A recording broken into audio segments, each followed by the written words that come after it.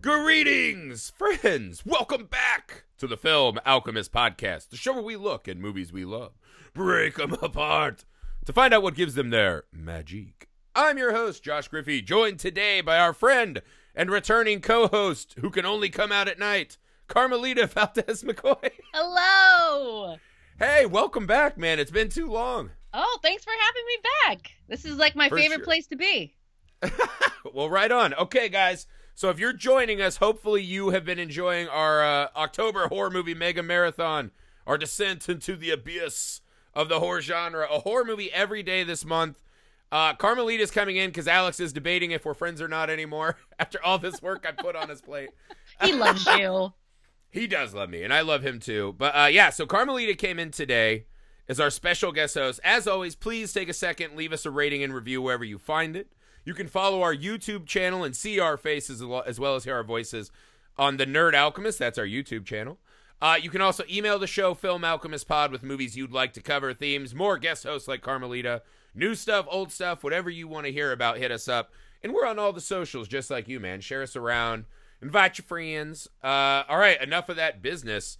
Carmelita, you came today. I just said a horror movie. Would you like to introduce what you chose and what you love about it? I would love to.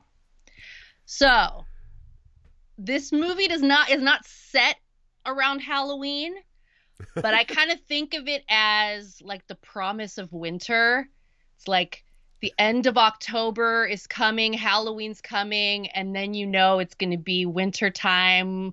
It's dark, it's mystical. I love it. So we are talking about 30 Days of Night, released in 2007, Once Upon a Time. Yeah, directed by David Slade, who I adore. I think his only other movie we've covered is Hard Candy, but he obviously went on to do Hannibal, a lot of other cool stuff. David Slade really Wait, did we do more David Slade? I think we might have. You can check our letterbox list, Film Alchemist Pod. Haha, another plug. What I love about David Slade, right, is his visual palette is just breathtaking. This might be my favorite of his visual movies. I know the Hannibal fans will come after me for that. But so this movie was one of the first movies I saw when I had moved to Los Angeles, right? So I came from Indiana, a place where we had winters, and I moved to Los Angeles where there are none. And so it was in October, right? And I walked down to the Chinese Theater, which was like 3 blocks from my apartment at the time. I walked down, I'm all sweaty, right? You get the soda, you get the popcorn. I went into the theater, and the Chinese Theater is this fucking massive, empty, cavernous space. This was before the IMAX renovation, all that. And it was fucking huge. And it felt like they had intentionally cranked the AC to the coldest they could possibly make it in that theater. So I'm sitting in there in shorts and a tank top, just dying when I watched it. But it really added a lot to the experience because I felt like I was also fighting for my life to survive. Yeah, in the Arctic vibes. Yeah, and that's the thing is that I think what David Slade captures both in, just the environment, right, the cold, but also this guy. I think it's a very cold and distant movie, right? Like there's no warm spot in this film, right? Right. Like maybe a brother relationship, but there is very little place to escape the just biting cold of this film. And so that's always burned in my mind that way. What about this movie, Carmelita, works so well for you? Why was this the one that leapt to the top of your mind when we were discussing horror movies to talk about? So when I saw this film in the movie theater in 2007, I was hungry. I had a hunger for a good vampire film. Yeah. I felt like it had been a while. There was a lag in really well-executed vampire films. And I love vampire films. We've talked vampires before. And I loved his approach visually. I loved the vampires in this film. Yeah. Okay, so let me ask you about this, because I I also love the vampires too, but they're really different Yes. than a lot of vampires. I feel like maybe we've seen a little more of this of late, but the vampires in this one struck me as very strange, right? They're kind of getting back to that Nosferatu style, right? They're not attractive per se. There's very little sensuality. There's almost no mysticism about them, right? What about the vampires does it for you in this movie particularly? So what really drew me to the vampires in this film is that they're this great blend of the different types of vampires that we've seen across different films and franchises and properties. They're well dressed. They have some culture to them. They're ugly as sin. Right. Well, I was like, is the first thing the disease does is it like adds an extra 3 inches in the middle of your face? Like, yeah. They all have this like weird forehead. asymmetry. Yeah. For sure. Big foreheads. They're all filthy, dirty. They're very animalistic. They have this like bestial quality to them. They hunt in those circles. They like circle up and attack like a pack. They have all these like guttural screams and roars and grunts and they have their language, their own language that we don't understand. And it's a very like harsh sounding language. There's nothing soothing, sexual. No. There's nothing smooth about them. They're all rough around the edges. But then they're also dressed really nicely. And then the head vampire, played by Danny Houston, Marlowe, is like their philosopher king. And like Marlowe baffled me a lot because again, I love it. He is amazing and instantly memorable once you finish the film, right? But I'm with you. I was just baffled by the vampires. Yeah. But in a good way, I guess, right? Because to me they almost have like that velociraptor scene in Jurassic Park where they're making like these squeals, and the vampire language is amazing, right? But it is this strange mix, right? So they're kind of played almost like a xenomorph, right? These alpha predators on Earth. But then it gets into the like when he plays the record with his fingernail, right? Probably one of the more iconic moments. And then he unleashes the scream, right? It's time to slaughter. And they're flying around, they're jumping all over the place. It's fucking terrifying, right? But the blend of, I guess that was my question. I'm like, where do these vampires exist outside of this 30 days? Because I was like, presumably they got there by giant ship, right? I'm assuming that ship, Ben Foster piloted that, maybe killed the crew, something like that, and he got out before he came to town, right? And they were all in there, I'm guessing. But I was like, where do these people exist, right? We see that they do speak some English. Right. Right? Because the little girl who does the I'm done playing with this one. I was like, so they hint at that she was brought by the vampires. Yeah. But she speaks pretty good English. But I thought that was cool too, because then you're like, oh, was she like a new acquisition? It leads to this question of, oh, did they feel bad for a little one? So there's just a lot of weird, because where do you think these vampires live when they're not hunting in the night? I don't know. So I haven't read the graphic novels. I haven't read the comics. One of these days I'll get around to it. I do have a lot of them and have read them, and I still don't know the answer I still to this. Don't know. I feel like. Okay, well, that's good. No, I'm glad to hear it, because one of the reasons why I've hesitated to jump in is that I kind of like that I can come up with my own theory about where they come from. You're a theory man. I'm a theory man. I love theories. Yeah. So I like the idea of trying to figure out where did they come from? Where have they been hiding out? And there's one part in the film where he's where the head vampire is talking to the pack, and he's telling them, we've worked for centuries to get them to forget. Yeah. So it has me thinking that some of these vampires are probably very old. Right. And then probably along the way, they get new members of the pack that they turn, like the little girl, which I had forgotten about this, and I noticed it on this last viewing. If you look, the little girl has tattoos on her arm. What? Yes. The little girl who's eating the general store? Yes. Okay. And so, like, that was like that's like the first clue. Like, this little girl doesn't belong in this town. Also, by the way she's dressed, no one who lives in Barrow and is Yeah. used to their winters is going to be dressed in a little frock. It's kind of a Little House on the Prairie thing, yeah. A Yeah, little Sound of Music-y. no one's wearing that in the dead of winter in the Arctic Circle. But so I kind of think they've probably come. Maybe they're like wandering nomadic tribes of vampires. Mm-hmm. Make their way across the centuries. They lose some, they gain some. I'm guessing Marlowe is like one of the oldest ones, I'm going to assume, because he's the leader. Right.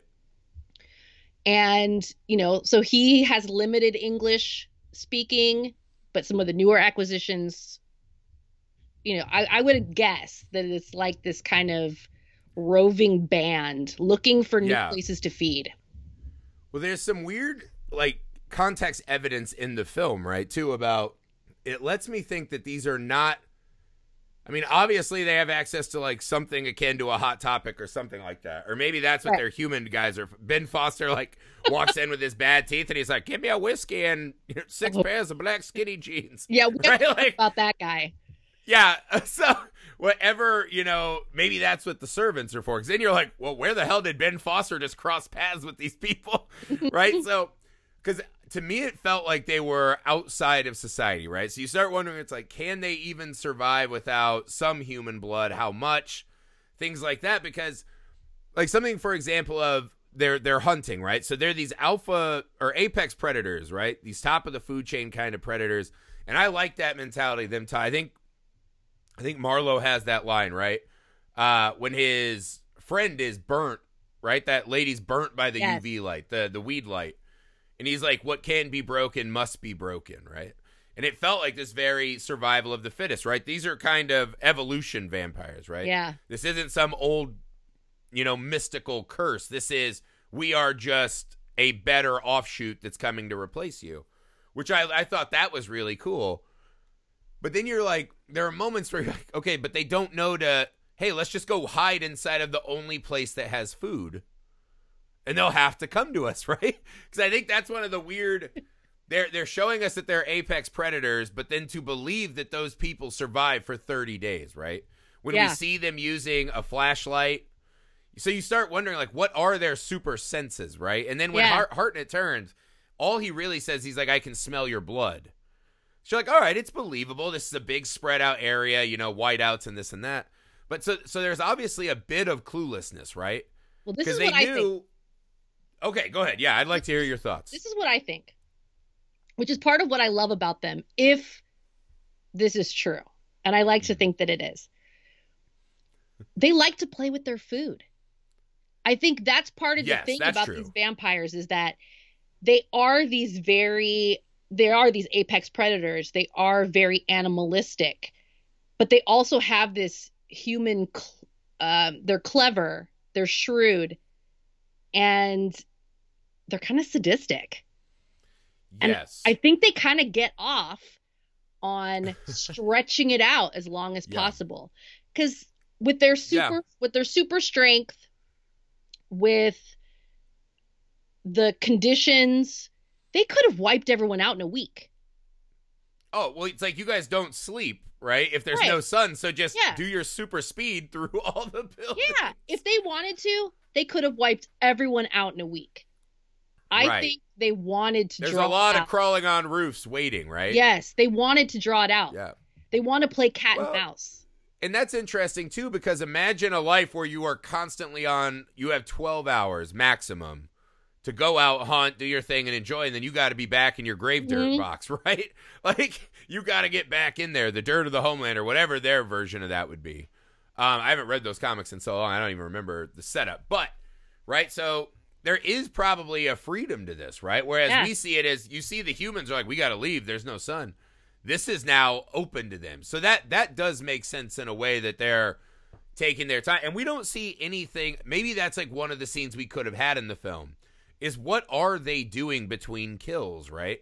Yeah. Establishing out a little bit of what their hierarchy and social, mechanisms are, right? Are they having, like, every time they get some bodies, are they taking them out a couple at a time and doing blood orgies? Do they do Do they just hang out and listen to record players? Are they watching TV? Yeah. They're like, what is all this stuff? What do they do all day? Yeah, so we don't know. Are they going back to that ship, whatever's there?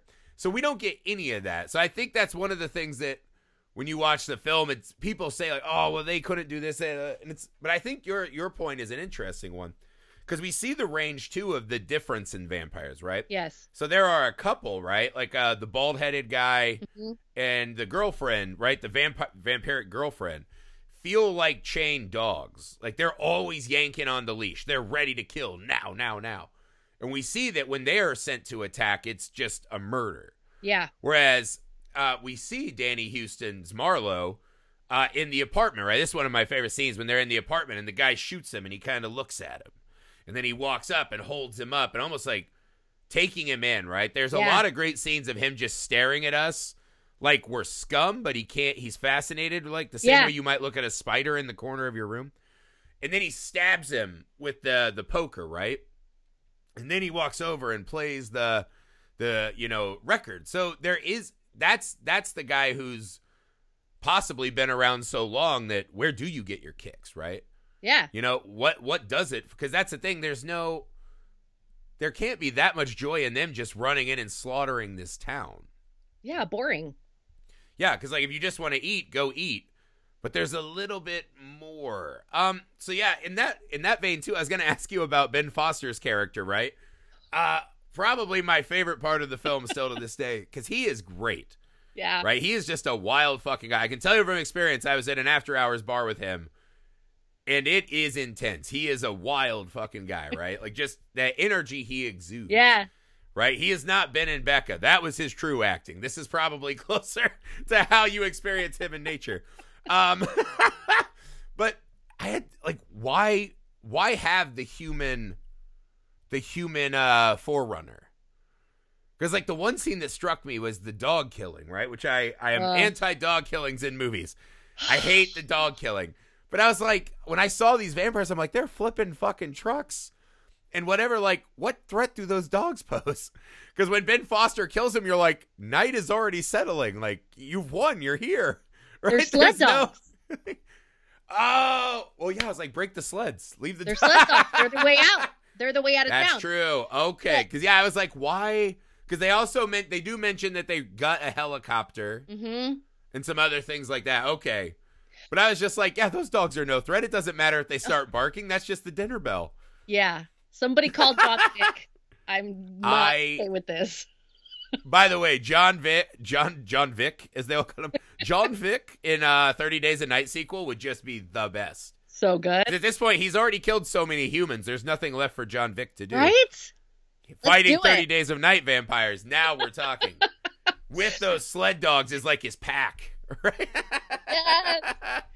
Yeah, man. The John Forster's character, Ben Forster, I'm sorry, the stranger, he was one of the things that really stuck out to me. I remember the first time I saw this, like, who the fuck is this guy? Yeah. He's just so creepy, and the meth mouth thing happening, and he's just so unsettling. But to your point about why would the vampires even need this dude? Like, I wonder if it's not more of that.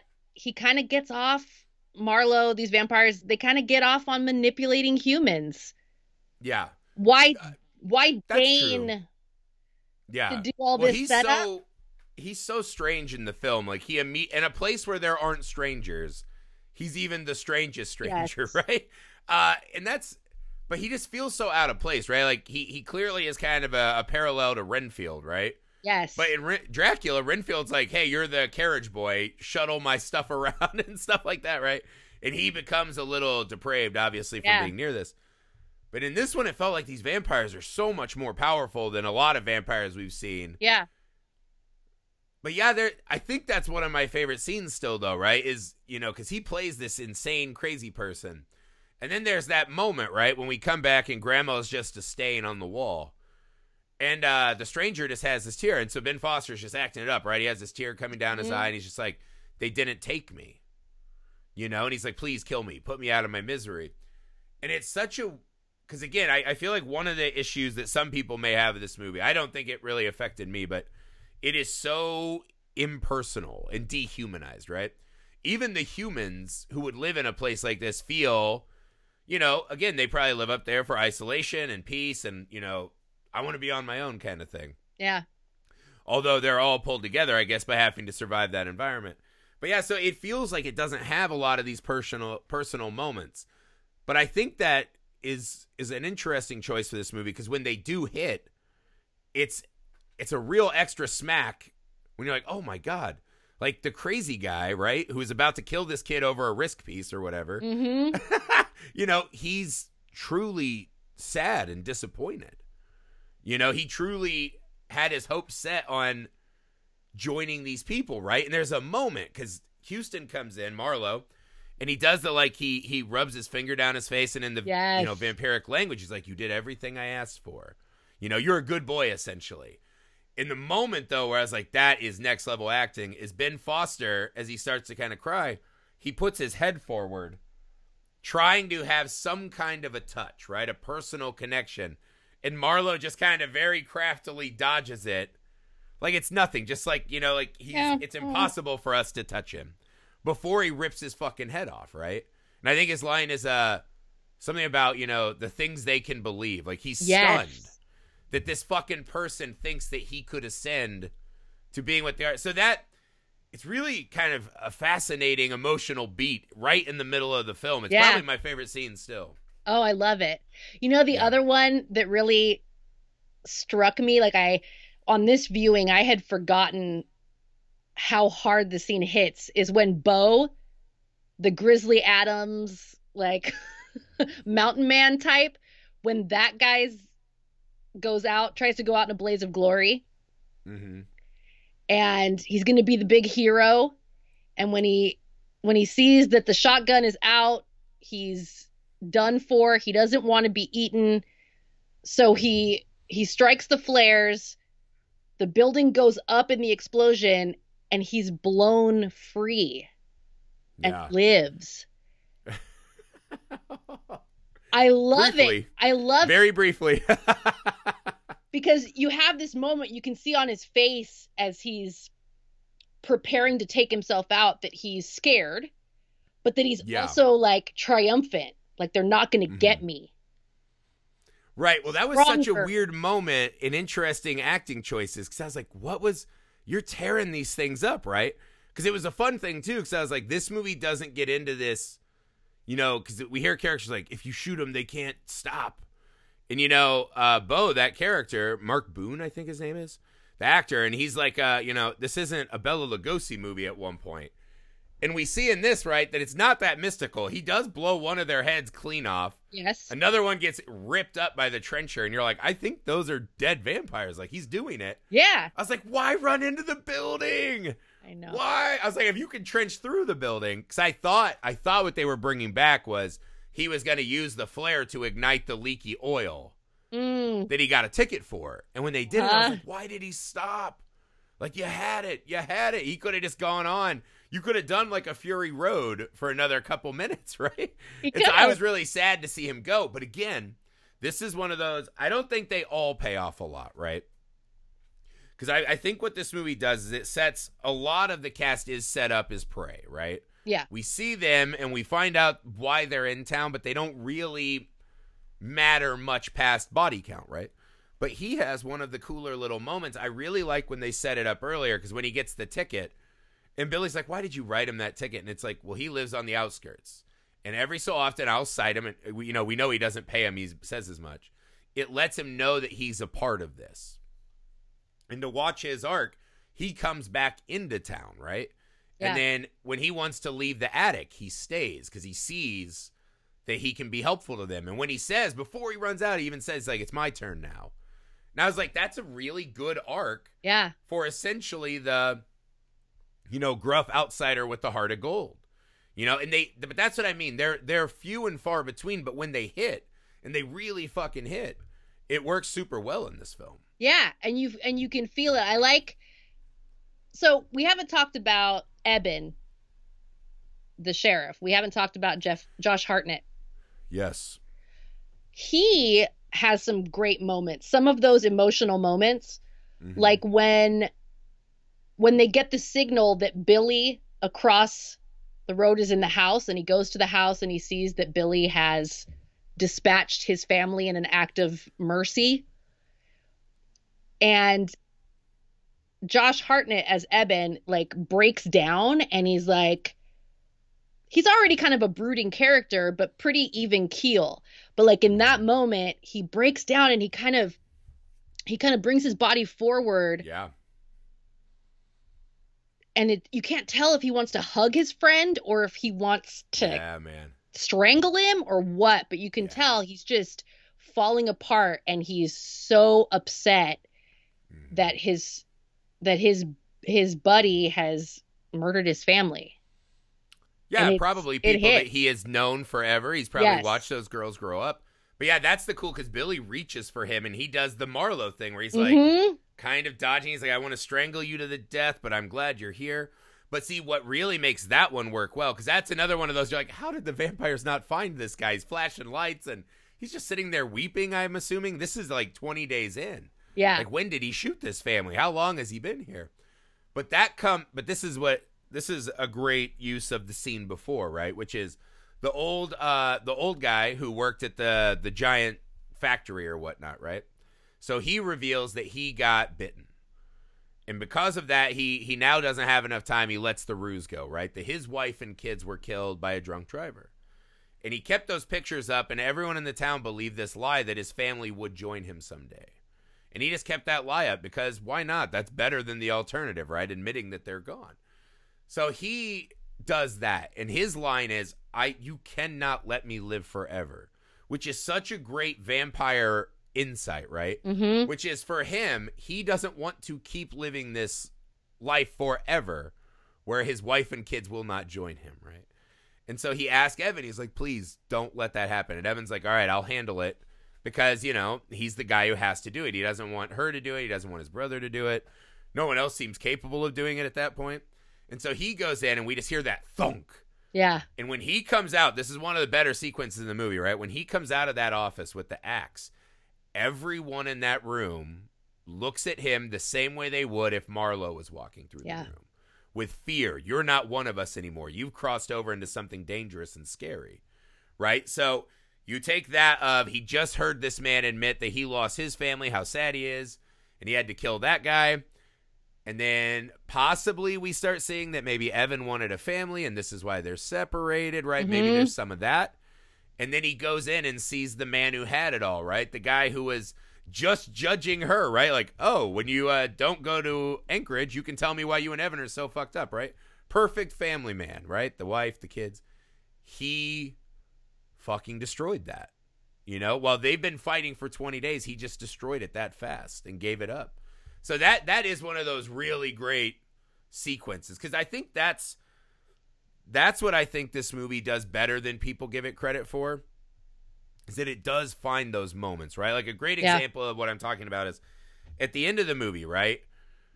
This is probably a scene that has bothered me since I saw it, because I saw it a couple times when it first came out to DVD as well. But it had been a long time, and I forgot not exactly how it played out, but I knew at the end that he became a vampire, right? Mm-hmm. And him injecting himself and all that, I was like, that's cool, man. I like that. But then it's not a great ending for this movie, I think, right? Where he goes and faces down with Marlowe, right? Who calls him the one who fights. That's pretty cool. But I was like, so he's just turning. He's in the pains of his body morphing. Marlowe has been the leader of this predatory vampire pack for centuries, right? The thought that this guy could beat Marlowe in a fight to take over the pack. And then that all the other vampires are like, we also don't want a piece, right? Because if they kill Hartnett, they'll be the leader of the pack, right? It felt like one of those, like, oh, well, we got to punch the monster and end the movie. It's over, right? The 30 days are over. So when I watched it the first time, I was like, that sucks. Like, that's not, you can't beat that guy in a fight. It's not enough. When I watched it today, I was kind of struck by the dueling journeys of Marlowe and Evan, right? Whereas I think what you should focus on in that scene, right? Because that's going to be a hard movie to end anyways, right? Right. So what? The sun comes up and the vampires just run away. Or the vampires get in bloodlust and they forget and they burn up, right? Like, what is the satisfying ending of this useless slaughter of so many humans? There's probably not one, right? And even at the end, the vampires all get away, and they're coming back for another town next time, right? Oh, for sure. Maybe there's a sequel universe where the next town will be ready with UV lights and well, there are whatever. sequels. Are there really? There's sequels. I haven't seen them. I didn't know there was even sequels. I'm assuming they're awesome since I've never heard of them. But straight to video. That's the right. But I'm assuming true. they don't address this, right? But the humanity of that moment, right, really struck me with Evan's choice because he's choosing to leave his brother behind, right? He's choosing this woman who didn't choose him, essentially, right? He's going out on his shield. He's like, I'm going to go out as this guy, right? That no matter what, I won't do what my friend did, Billy, right? I'm going to try to fight and give them a chance, so that they can warn. So it's this very human moment to give up all of that for someone who gave you up already. So while the fighting and punching isn't exactly ideal storytelling, I would say that decision is fascinating, right? And also Marlo Slow playing him. I don't know what you felt, but it felt slightly like Marlo was tired. He gave me an Agent Smith vibe in this one, if I'm being honest. Because he even calls Mark Boone's character, right before he smashes his head. Awesome effect, by the way. He says, what a plague you are, right? That when you're confronted with things you can't destroy, you destroy yourself. Was that not what Marlo did, right? Did he actually get beaten, or was that Marlo somewhat giving up? Ooh, that's a good point. Right? Because I think Marlo would have just taken him apart so fast. Oh, yeah, he could have. Like, how did he Easily. lose that fight? Unless maybe a part of him, he's like, I have to go back to the ship. Yeah. Who knows how long until these happen? We didn't really learn, like, how often this happens. Once a year, probably, something like that. Maybe he's just over it. He's like, this was the best month of my life. I lost my girlfriend. I'm done. Like, I'm going out on a over high. it. Yeah. I mean, so it struck me, those two dueling things struck me, right? Is that Evans and him both, in different ways, meet at the point of we're both kind of giving up on this thing, right? For different reasons. I don't know. I thought the subtextual stuff was a lot more interesting than just the monster punching that I remember. Yeah. Yeah, no, I think there's a lot you can read into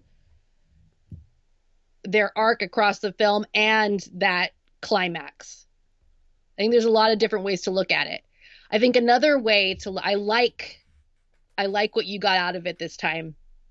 I think there's another read that's possible that kind of like Game of Thrones, like one of those trial by combat where someone's being real arrogant.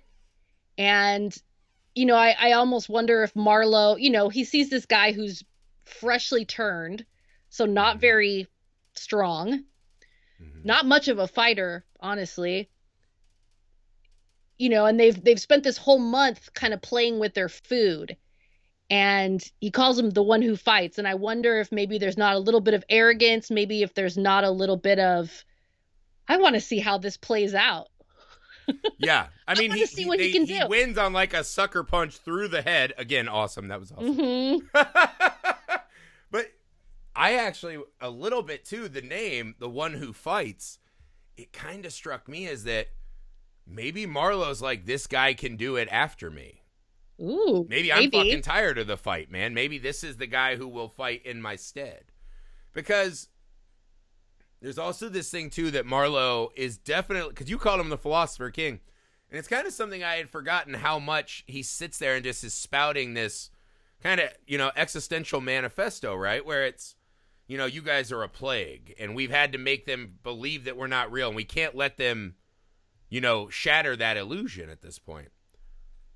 There's a part of that says, while he is this apex predator who despises us, right? There's a lot of times when he is just looking at us. And there's a bit of, that for whom the bell tolls inevitability.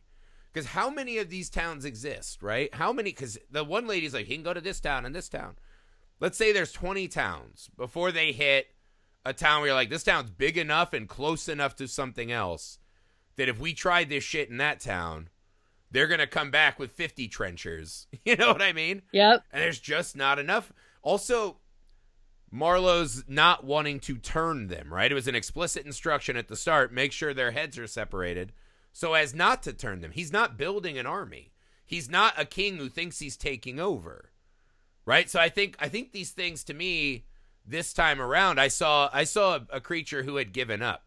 What is the point of hitting this pinnacle to only be consumed by, this just inevitable lesser being? Yeah. I don't know. No, I like it. I think there's man. something to that. That having centuries of this existence and finally coming to this place where you've seen and done it all, and you had this month-long buffet.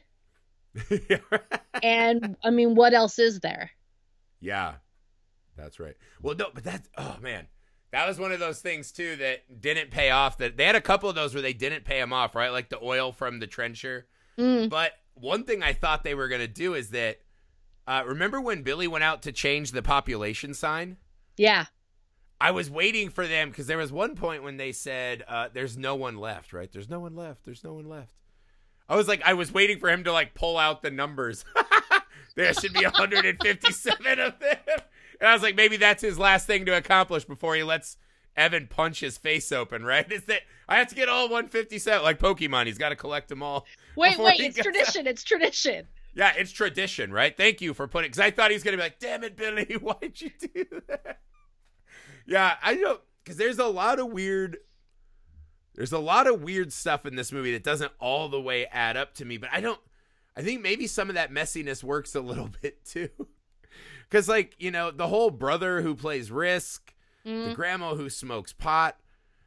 There's the very strange scene when the girl comes back and Ben Foster's about to, fight Evan, right? And you get the sense he thinks he's going to whoop Evan's ass. Yeah. And she holds the gun to his head as Evan slams him on the counter. She does the OnlyFans lip bite.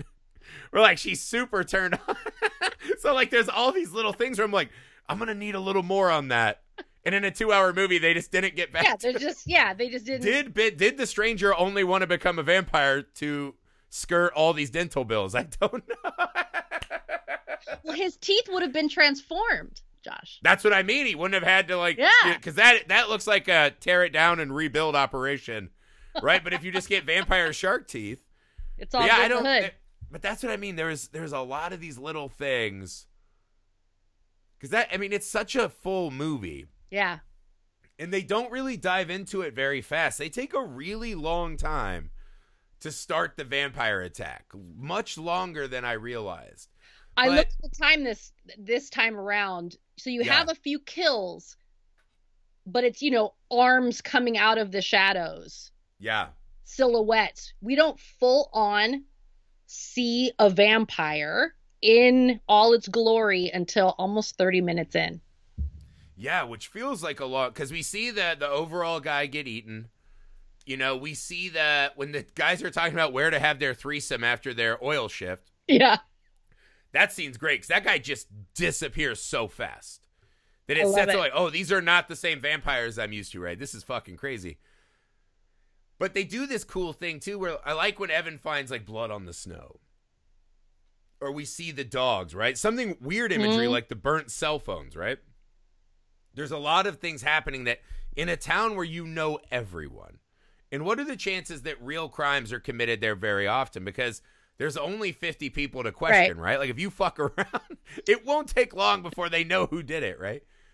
But those little weirdnesses, watching Evan try to come to grips with this, what the fuck is happening, right? And then when he comes flying back into town and he's like, get in your house, lock the doors. And he sees all these people just out at the bus stop.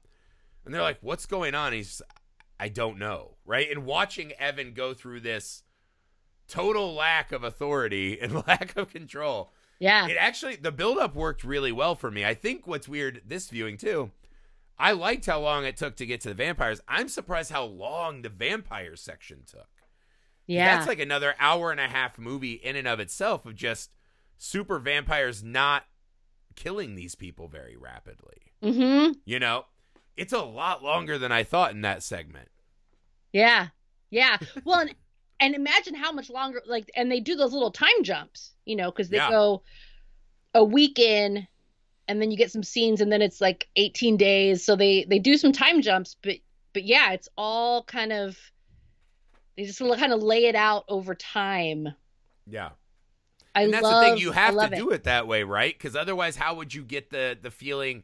Because even as long as it was, you were like, oh, that feels like a week. Like, it doesn't feel like they were running for 30 days. Like, Yeah. Josh Hartnett gets that really weird beard. That's like how we know that time is. But yeah, I think that's what I will take away from it more this time, right? Is I remembered a lot of the just fucking amazing effects moments, right? Like the one that I'd actually forgotten this one. I remember the Muncher taking the vampire and spitting him up, right? Mm-hmm.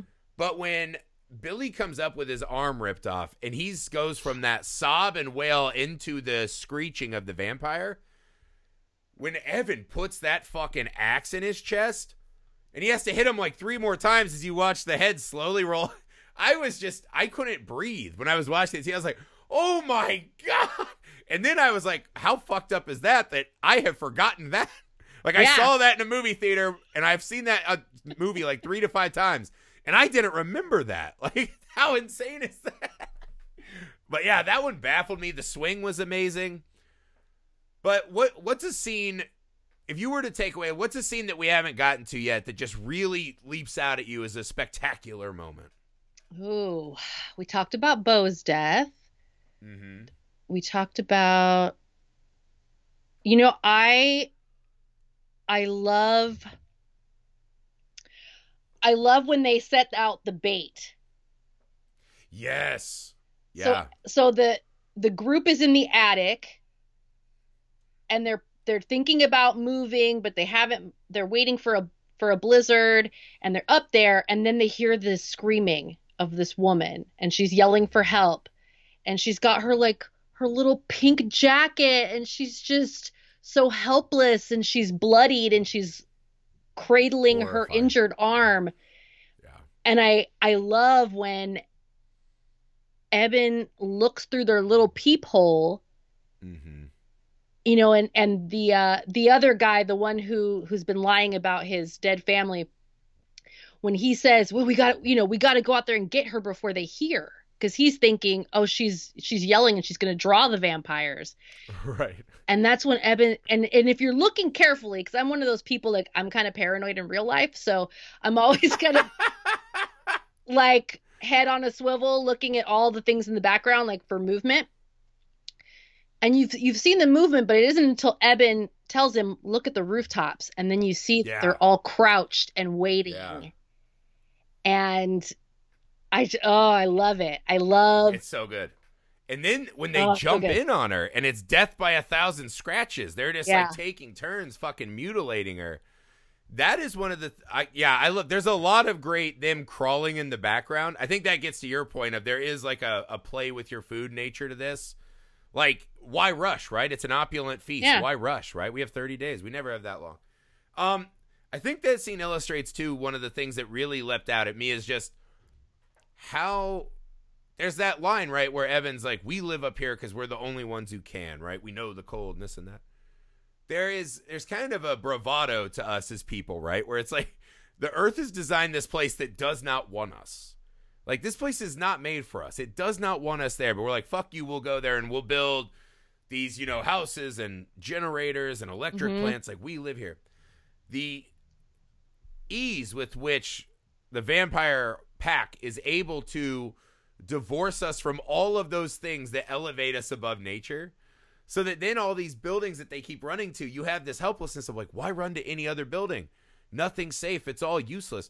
So the people that go up there in search of this isolation and this, we're tougher, blah, blah, blah, when they are actually cut off and they are actually as close to nature as they probably think they are in their mind for the first time, and all of those little things that make us able to do that are pulled away, it was just really mind-blowing to me, right? Yes. Like, those people, what if you get your wish, right? Like, they want to live up there and they feel like they're conquering nature. And it's like, all right, let's do it. And how fast they don't have those things, right? How fast those people just get run through. And all of our little comforts just evaporate. I found that very interesting this time, right? Yeah, absolutely. Because they're only, 80 miles from the nearest town, but you're like, in that environment, that could be like, that might as well be 500 miles. Yeah, I mean, it's freezing. It's below freezing. It's dark. Yeah, it's Bad News Bears.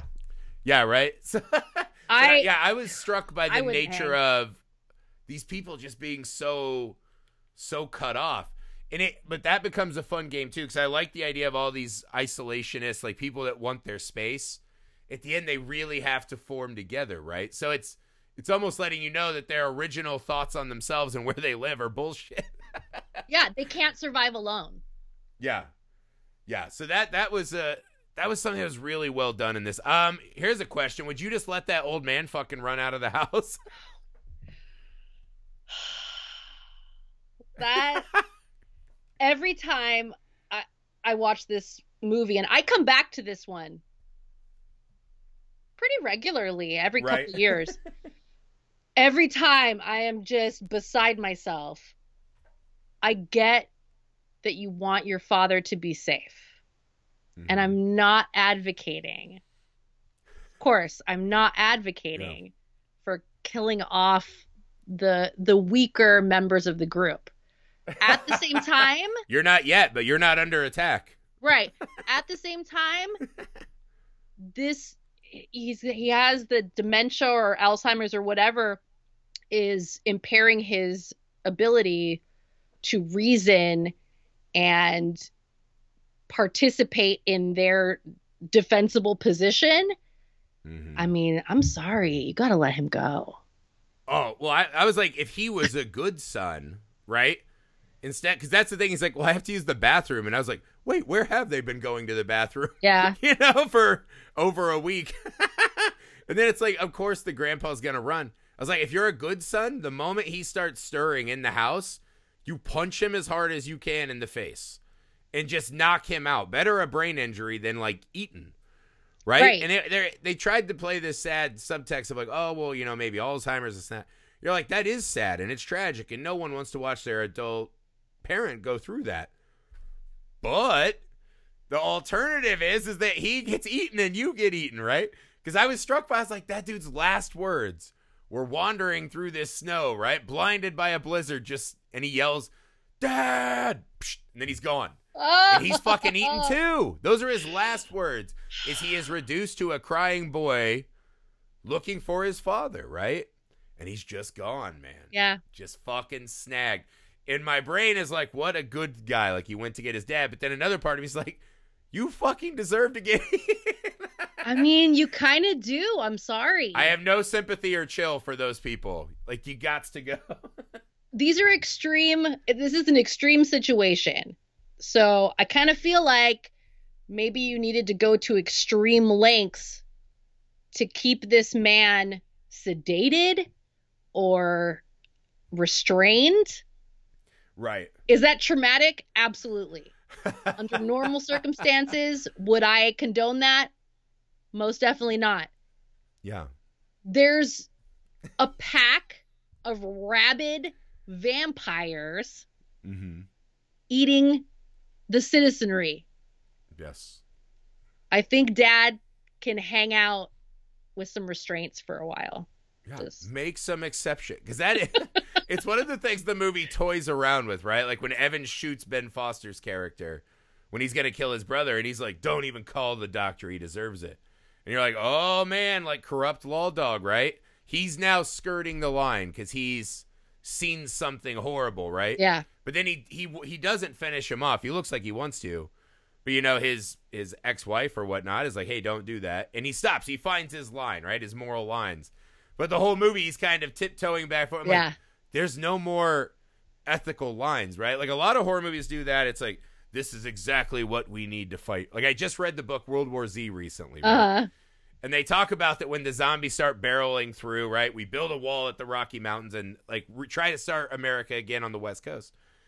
And the newly elected guy is like, yeah, we have to hold elections. And the guy is like the Department of like the natural, rebuilding effort or whatever. He's like, dude, we don't have, his vice president's like, what? Elections? We're in the middle of a zombie, a zombie war. We got to rebuild society. And the guy goes, this is all we have. If we don't fight for this right now, right? If they don't know that even through this, the dream of what America stands for and democracy stands for, right? If that can't survive this, we're fighting for nothing. Like, it's over, right? So you have to have an election to keep this ideal version of us alive, right? And I feel like that's what a lot of horror movies do, where it's people like, well, this isn't right. I'm like, the first time I see the streets filled, like when that overhead shot, right? And you just see people getting eaten all over Main Street. The next person who steps out of line, I am fucking murdering them. No questions asked. It's like, if you're not related to me by blood, I will murder you if you start fucking with my survivability. And I think this might be different now, because if horror movies happen in the real world, so many of us have Shudder, Netflix, all these things. We're watching so many horror movies. I think so many people in the real world would now be like, I know how this story ends, and fucking murder Grandpa. I've seen how this plays out. No way. It doesn't end well. It doesn't end. It doesn't end well. Yeah, man. So, what are your takes on the final image of the movie? Was that poetic for you? Did you like that? I think it's beautifully shot. The whole movie is just a visual smorgasbord. It's gorgeous. It's so good. Yeah. And I love that the color palette at that last shot, as you get the sunrise, we finally get some pinks and purples, and it's like the world is coming back to life after they've had this month of death. Do I need it to end on this romantic note?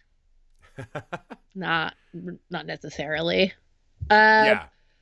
But I I always kind of wonder. So he's he's burning, and she's like holding him, and the ash is flying, and yes, it's very sweet. It's a very loving, touching moment between two people. But I'm also wondering, like, how it feels to hold someone that's burning from the inside. Like, is he hot at all? Like, does it feel good because it's cold outside? Like this, like it's kind of weird. It's kind of weird. So it's one of those, I can appreciate the sentiment. Yeah. I didn't necessarily need it, but I guess it makes sense. I thought it was a cool choice, if I'm being honest, because again, this movie feels very cold and distant a lot. So when the moments of humanity come, I like the bookend of, we start the movie with him saying goodbye to the son, crying at all he's lost and how he's going to be alone in the dark for 30 days. And then at the end, he's sitting with her. He said, we'll watch the sunrise together. And they did it. True.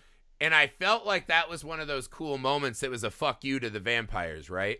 That in that moment, right, from the walking to that part of town, or probably driving, however they got there, right? They got somewhere to watch the sunrise. And in that moment, holding her, and as his body's burning, I feel like he lived more in that stretch of time than any of those vampires had in all their centuries. So I thought it was an extra cool kind of book into this movie, right? Like, that was good. He found something to fight for and live for, right? That. Yeah, and I think that is the opposite of Marlowe, who is just like, I'm over it, man. I did it. I'm out. Yeah. So I thought that was a cool... No, I like that. For this movie to have that ending felt really strange to me. But the more I sat with it, I was like, I love that idea, right? It's almost as if like his life and humanity couldn't be contained in this rotting husk that he was now. I thought it was a kind of cool end. It's a little saccharine, I guess. And I'm sure there are cynical people that'll say like it's shoehorned in because the movie spends no other time on emotion, which I would disagree with. But I think it's a cool fuck you to the vampire. It's a fuck you to the monsters we just spent, 2 hours hating. Yeah. When you put it like that, it totally recontextualizes that moment. Yeah.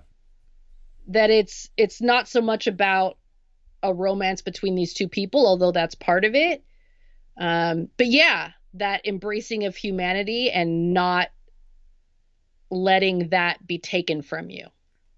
Yeah, and in that moment too, right? Because it felt like we were about to get the Terminator ending, where it's like, get on the trencher, we're going to warn the next town and arm up. You know what I mean?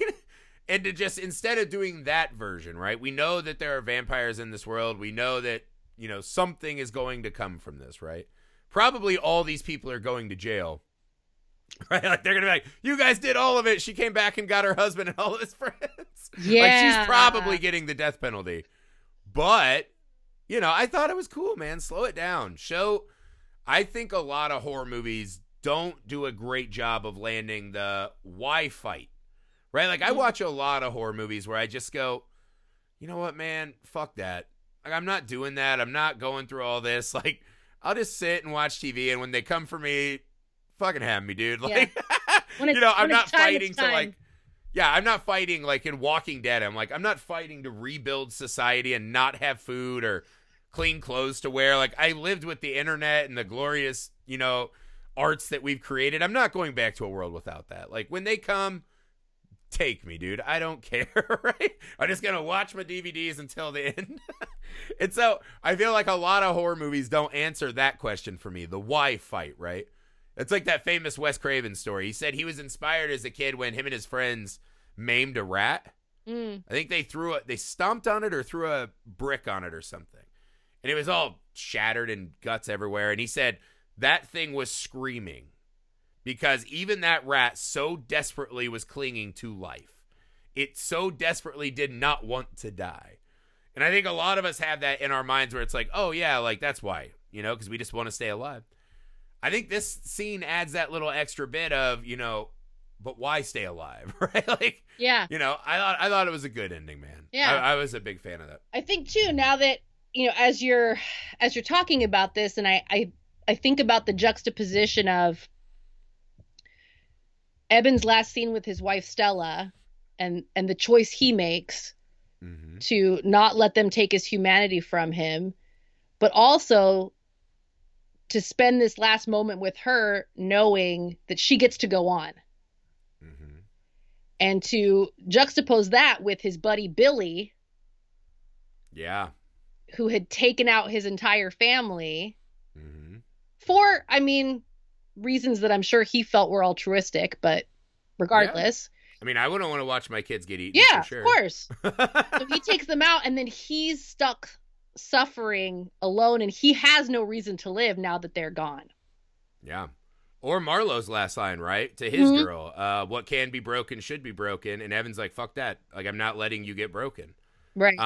You know, I thought that was cool. I was big into that moment. I really was. You're bringing me around. I was like, there is a part of me where I'm like, you could chain him up a bunch and see.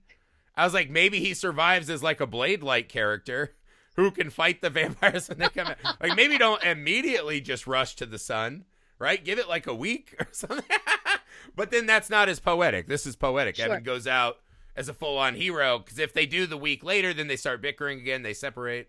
And he's like, why did I become a vampire? What is it all for? Yeah, so this is more Shakespearean than, you know, the real life, like, how do you do legal separation from a vampire? So, all right, so Carmelita, sum this up, right? If you were to give your quick closing remarks about why people should love this movie as much as you do and keep revisiting. If they haven't watched it in a while, why come back and spend time with this movie? I would say 30 Days of Night is a vampire story for the 21st century.